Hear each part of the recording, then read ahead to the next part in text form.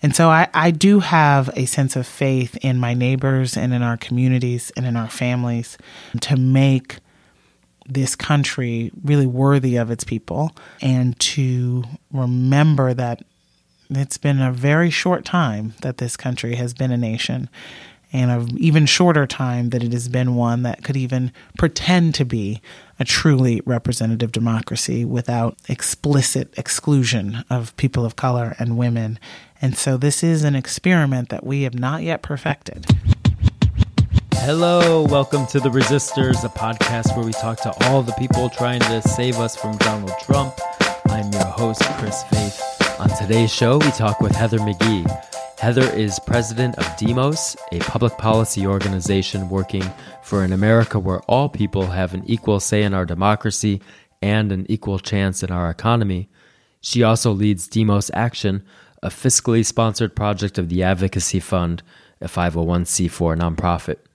You may have seen Heather on Meet the Press, Real Time with Bill Maher, and Hardball with Chris Matthews, or you may have read her writing in the New York Times, The Nation, and The Hill. I first got to know Heather in 2009 when she co-chaired a task force with Americans for Financial Reform that helped shape key provisions of the Dodd-Frank Wall Street Reform and Consumer Protection Act. And just a few weeks ago, Heather spoke at the inaugural Obama Foundation Summit. We'll get into all of that in this conversation. Heather, thank you so much for taking the time to talk with the Resistors. Great to be here, Chris. I wanted to start with a big question. How would you assess the condition of our multiracial democracy in the Trump era? Do you think it's sustaining irreparable damage, or simply revealing its longstanding flaws, or experiencing a painful rebirth, or something entirely else? That's a great question, Chris. And I think you ask me that question particularly because of the mission of our organization. Demos is the Greek word for the people and the root word of democracy. And our mission is to create an America where we all, regardless of background, have an equal say in our democracy and an equal chance in our economy.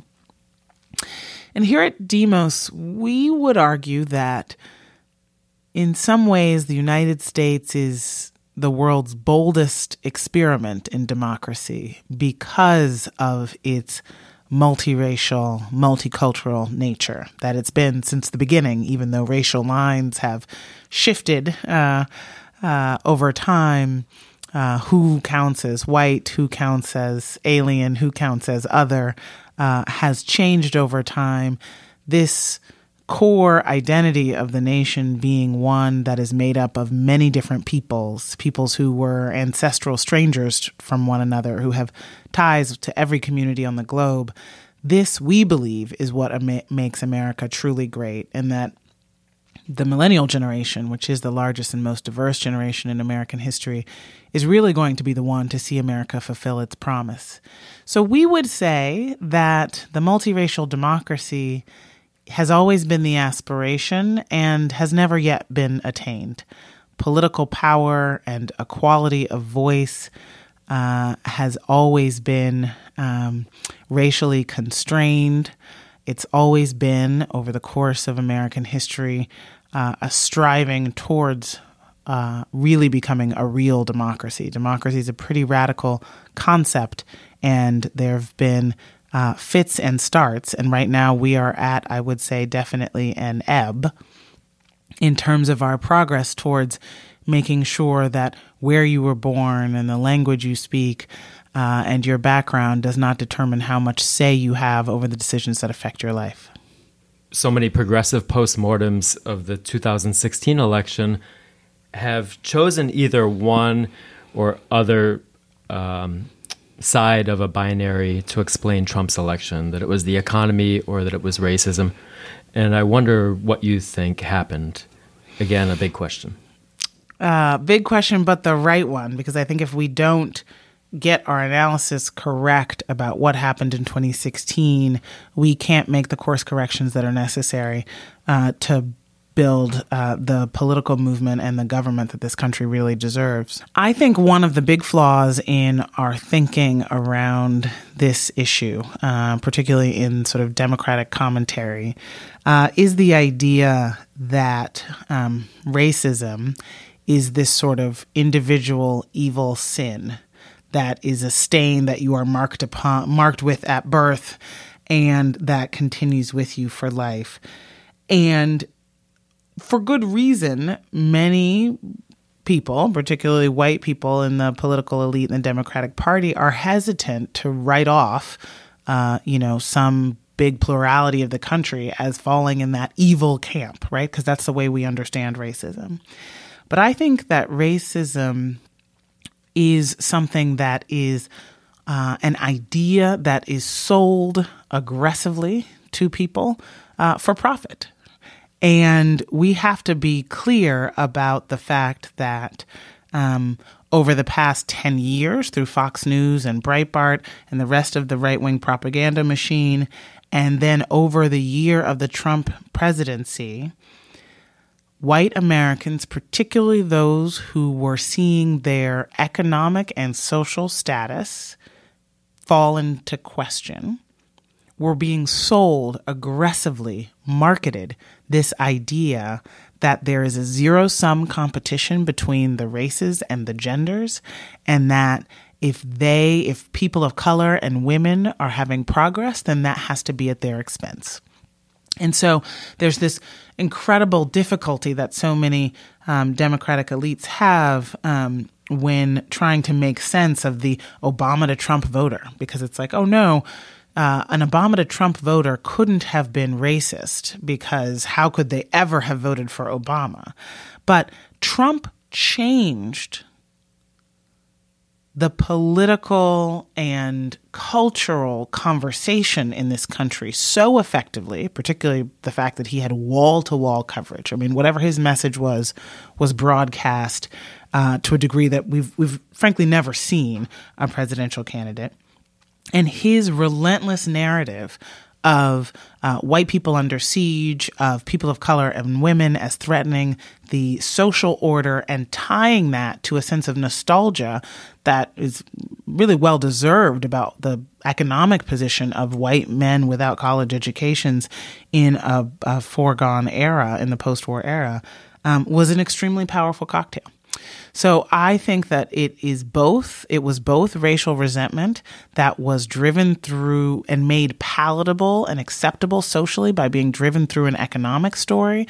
The idea that we needed to both go back to a post-war period of working class jobs paying well, and that part of what had gone wrong was not the fact that, wealthy people and corporations have rigged the rules in their favor, but the fact that they've rigged the rules in favor somehow of African Americans and Latinos and new immigrants and women, which is, of course, absurd on its face if you think about how much working class people of color and women are still struggling in this economy, much more so even than white men, no matter what their background.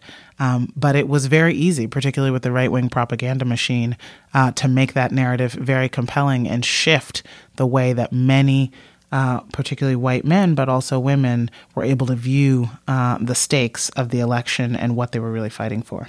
I think that some of our listeners may have first discovered you, Heather, on C-SPAN back in August 2016 when you took a call from a white man in North Carolina named Gary. Can you describe that moment? Sure. So this was the August before the 2016 election. I was on a show on C-SPAN called Washington Journal, which is basically just sort of a radio call-in show, but on TV. And I was there discussing politics and policy. And about halfway through the call, I hear a voice saying, he had identified himself as Gary from North Carolina. And he said, "I'm a white male and I am prejudiced." So I kind of took a deep breath and kind of steeled myself for a kind of racist Obama conspiracy theory rant, perhaps. But he went on to describe his prejudice against black men and gangs and crimes in the inner city. And then he said, "But I want to change. And I want to know what you can suggest that I do to become, in his words, a better American. And I responded to that question just with the first thing that came to my mind, which was, thank you. Thank you for having the courage to admit your prejudice, because that's one of the most powerful things that we can do. I mean, this was, in the middle of a very racially charged election year where Donald Trump was saying that Mexicans were rapists and criminals and then denying that he had a racist bone in his body. So here this sort of everyday guy from rural North Carolina admitting on national television that he was prejudiced was, I think, a real act of courage. I gave him some ideas really off the top of my head about what he could do to sort of integrate his life and compare in the real world the experience of Black people and the truth of our history with the shallow stereotypes that I could tell he was really getting from the media.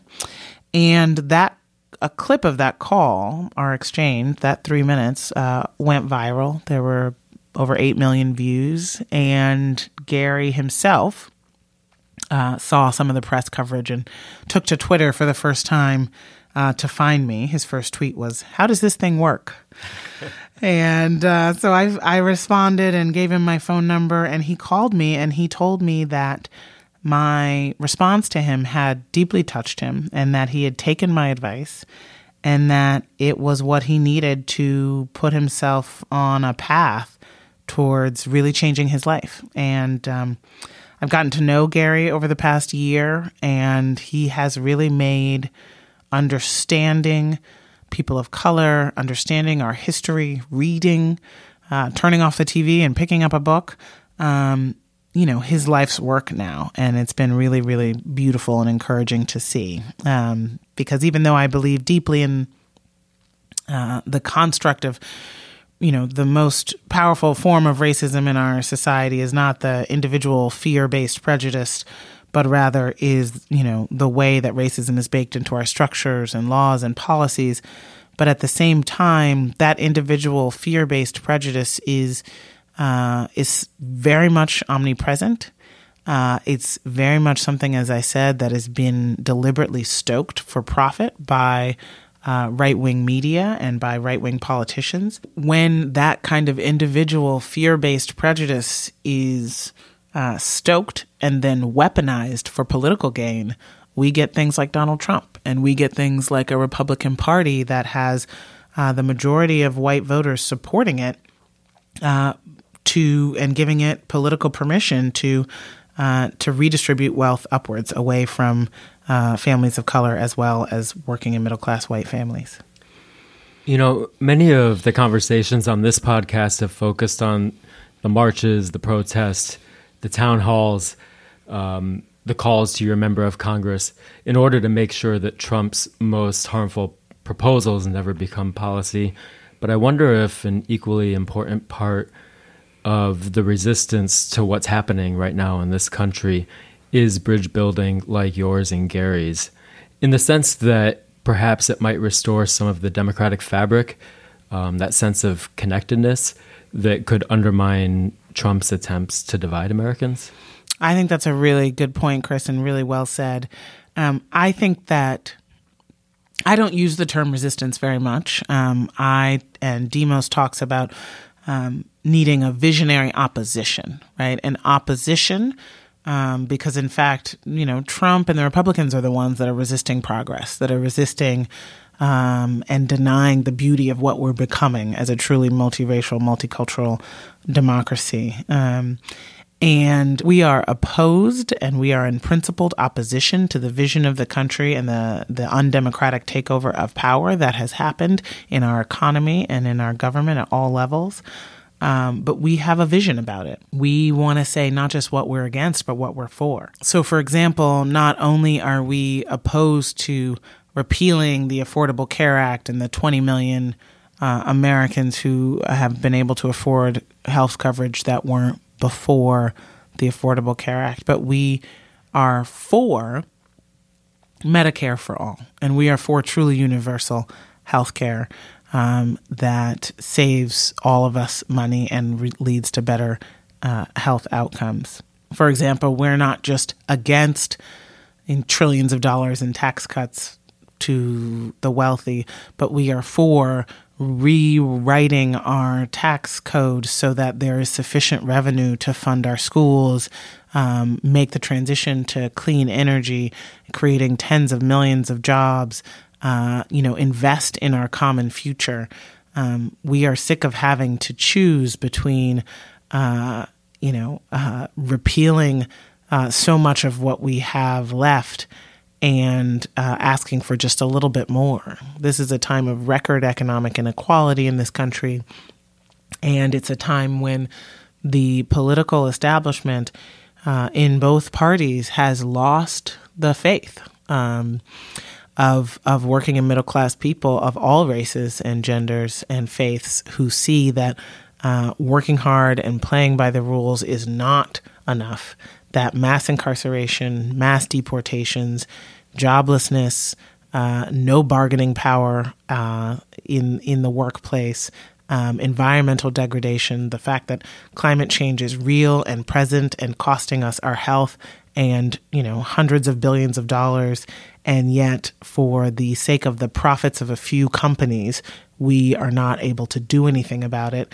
That all of those indictments of what people in power are doing and not doing to make our lives better and to be responsible stewards of this planet are enough, I think, to create the basis for a movement that is much more visionary, much more bold and transformational. And I think that's what we are seeing come out of the sort of ashes of the 2016 election. Well, I appreciate your saying that, because I think so many of us find ourselves necessarily in a defensive posture, defending against the worst attacks by the Trump administration on many communities and institutions and values that we hold dear. But I've always admired how you and Demos articulate also a proactive, progressive vision. Yeah. I think that this time when Democrats have less governing power than they have, I think, since at any time since the Civil War, we need to take this moment to really define in a much more ambitious and authentic way what it means to be a progressive, who all is included, how much transformation we're really seeking. And I think that right now in politics, authenticity truly matters. And we are seeing at Demos a real prairie fire of people coming out to run for office who have never run before, who want to change their communities, who represent their communities, and it is so exciting. And so we are going to be helping candidates like that, articulate a bold vision that they can really believe in, and that won't be a compromise between, financial interests and the donors of campaigns, because the American people are really hurting. And if we don't put out big, bold, visionary ideas like ending the burden of student debt with really debt-free public college for all, tens of millions of clean energy jobs, universal childcare, universal health care, if we don't say that that is truly possible, because of course it is, and if we don't say that it's affordable, because of course it is, and if we don't say that it's in the national interest, because of course it is, then what reason is the progressive base going to have to turn out to vote?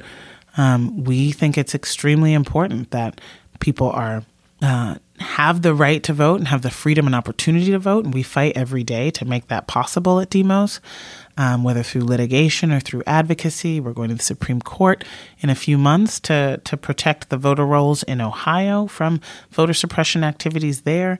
But we also think it's important for people to be able to have a reason to vote, to think that it's going to be powerful for them to vote, to think that it could potentially change their lives and their children's lives for them to vote. And Democrats have not given, I think, often enough a compelling case that it really is that powerful and it could be transformational.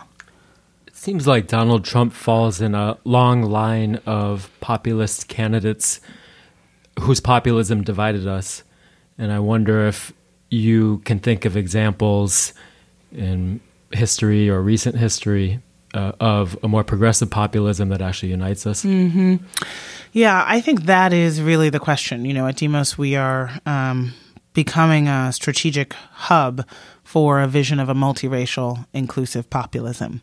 Because it's just simply an illusion to think that you can have a populism that depends on, the dreams and the struggles and the aspirations of working class people, and not have that rooted in the people who are predominantly working class in this country, which is, African Americans and Latinos, immigrants, single women, young people, who are the ones who are, make up the dominant share of the working class. And so I think that we have never really gotten it completely right.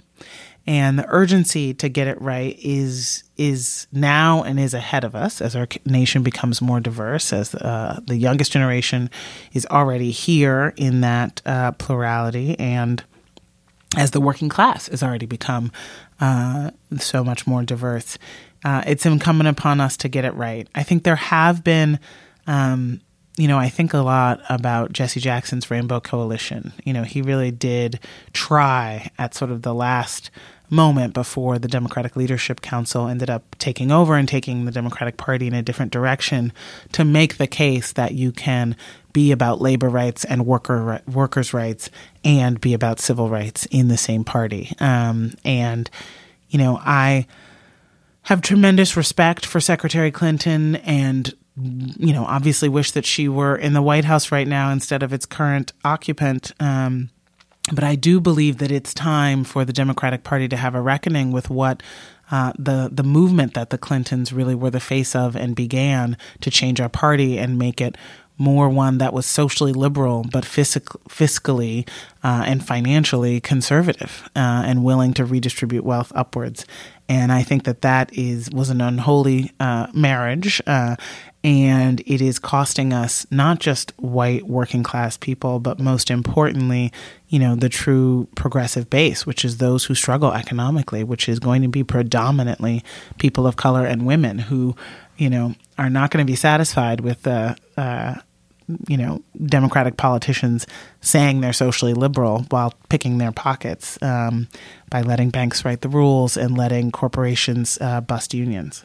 I was really interested in your remarks last week at the inaugural Obama Foundation Summit.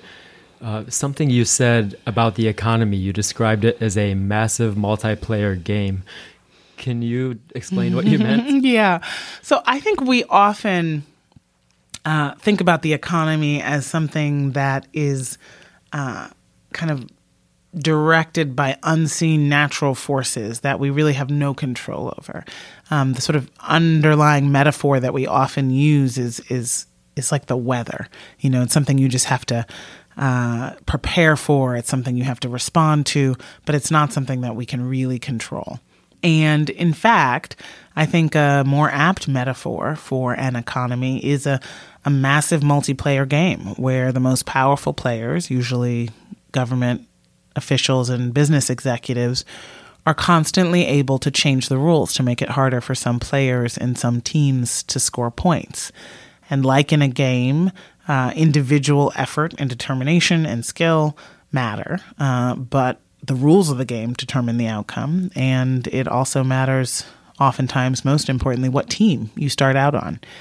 And so I like to give a more, I think, empowering story about how an economy works than most people walk through their lives with when they hear the stock market report on the radio, like the weather report. It's up, it's down. We don't know what to do.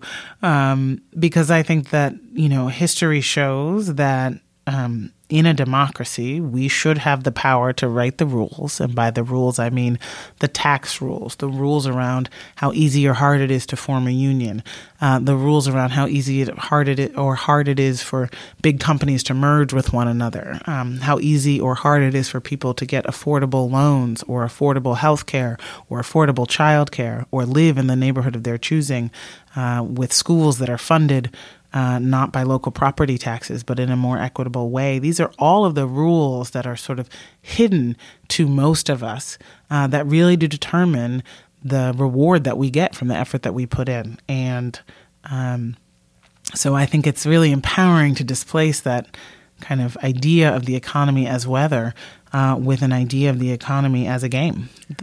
And in addition to the rules, you say that the very purpose of the game has changed since your parents were born. That's right. Because you have to think, okay, as the most powerful players are changing the rules all the time, what's their purpose, right? What's the guiding theory of what would make them change the rule in one direction or another?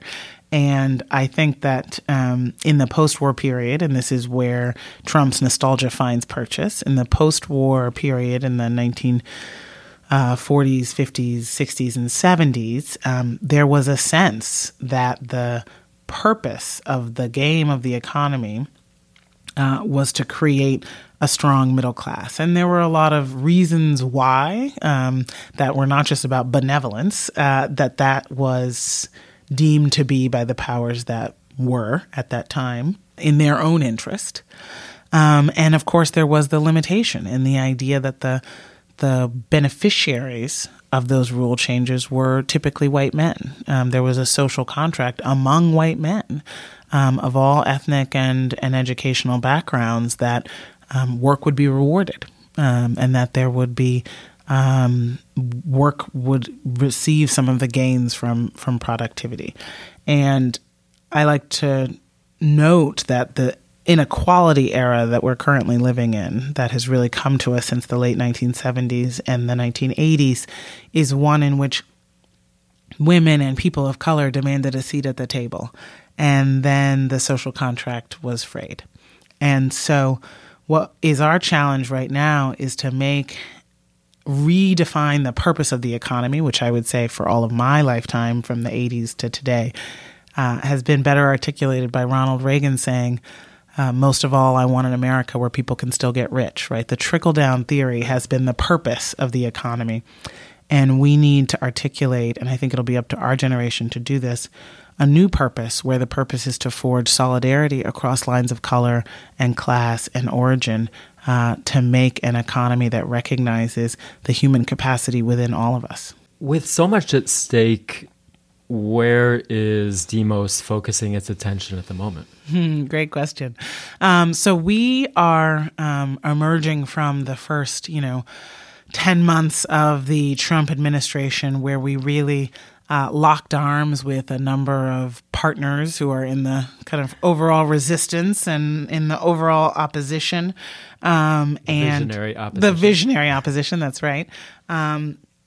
And did a lot of, sort of defensive work, exactly what you were talking about, to really pivoting now to understanding what our role is as an organization in an ecosystem where there really is a struggle going on for the heart of the Democratic Party. There is a struggle going on for the heart of a progressive movement, how ambitious we need to be. And so we are focused on still protecting the right to vote and the freedom to vote, which we think is essential, but also really putting out an economic agenda, a set of messages and stories, sort of campaign talking points and briefing books to help those candidates all across the country who are, looking for a way to offer up a vision of a multiracial populism that says, yes, economic inequality matters, but so does racial and gender inequality. And we can really all